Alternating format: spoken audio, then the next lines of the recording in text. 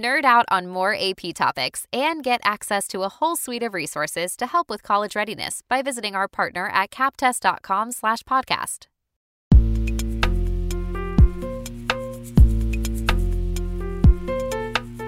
Hello and welcome to the last episode of Barron's AP US History podcast. We'll look at AP exam-style questions related to the period from 1980 up to the present day. First, take some time to think about that period. What comes to mind?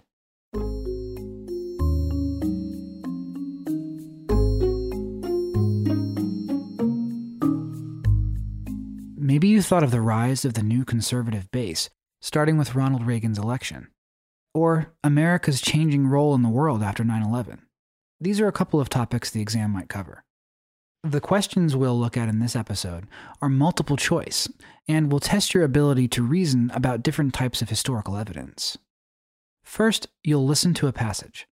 Then, you'll answer 2 multiple choice questions related to it, and we'll discuss the answer. Ready? Let's begin.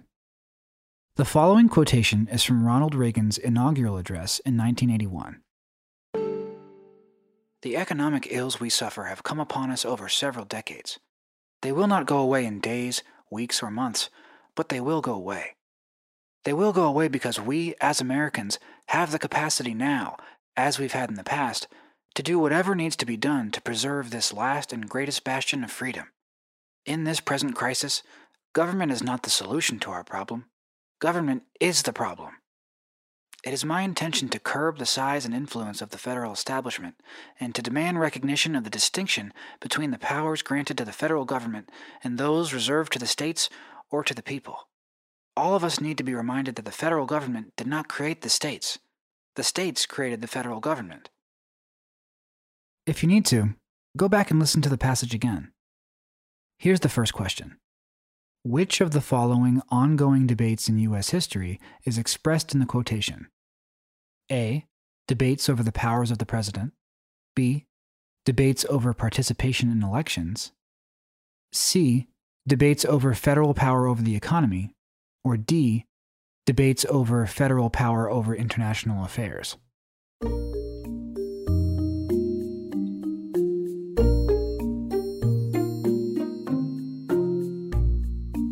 The correct answer is C. Debates over federal power over the economy. Did you get it? President Reagan ran on an economic platform of shrinking the size and spending of the federal government.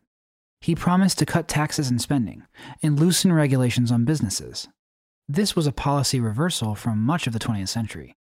If you didn't get this one right, it's okay. For the multiple choice section, you have about a minute for each question. If the answer doesn't immediately come to you, you can make a note and go back to it if you have time.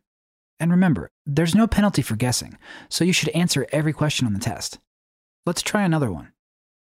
One way in which President Reagan acted on his rhetoric in the passage was to A.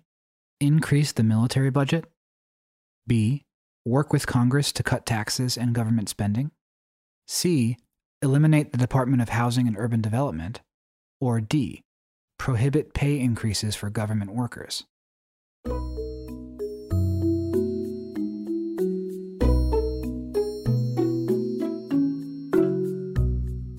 If you chose B, you're right. President Reagan's economic policies were intended to cut taxes and government spending. This was called supply-side or trickle-down economics. The theory was that business owners, with lower taxes and fewer restrictions, would have more money to invest back into the economy. Now we've reached the end of the periods of American history. Thanks for listening and spending this time with us to prepare for the AP US History exam. Remember, trying to memorize every event in American history isn't a good use of your time when it comes to this exam. What should you do instead? Let's recap some ideas to help you succeed. Try to make connections between eras, places, and people. Consider the similarities and differences. For example, you might want to compare Reagan's attempts to shrink the federal government with Franklin Delano Roosevelt's attempts to expand it. Remember not to overgeneralize. For example, President Reagan wanted to shrink the size and power of the federal government. And he did in some ways, but he greatly increased the federal military budget. Use evidence to support your arguments. For instance, Let's say you want to argue that Reagan's communication skills helped him succeed as a president. To do so, you could examine the inaugural address excerpt you just heard. You could cite Reagan's use of repetition and relatively simple language to drive home an ideological point. If you practice your skills at making connections, avoiding overgeneralization, and using evidence, you're very likely to succeed on the AP exam. Taking the AP World History exam too? Check out or subscribe to Barron's AP World History podcast here or anywhere you get your podcasts. Keep up the great work, and best of luck on exam day.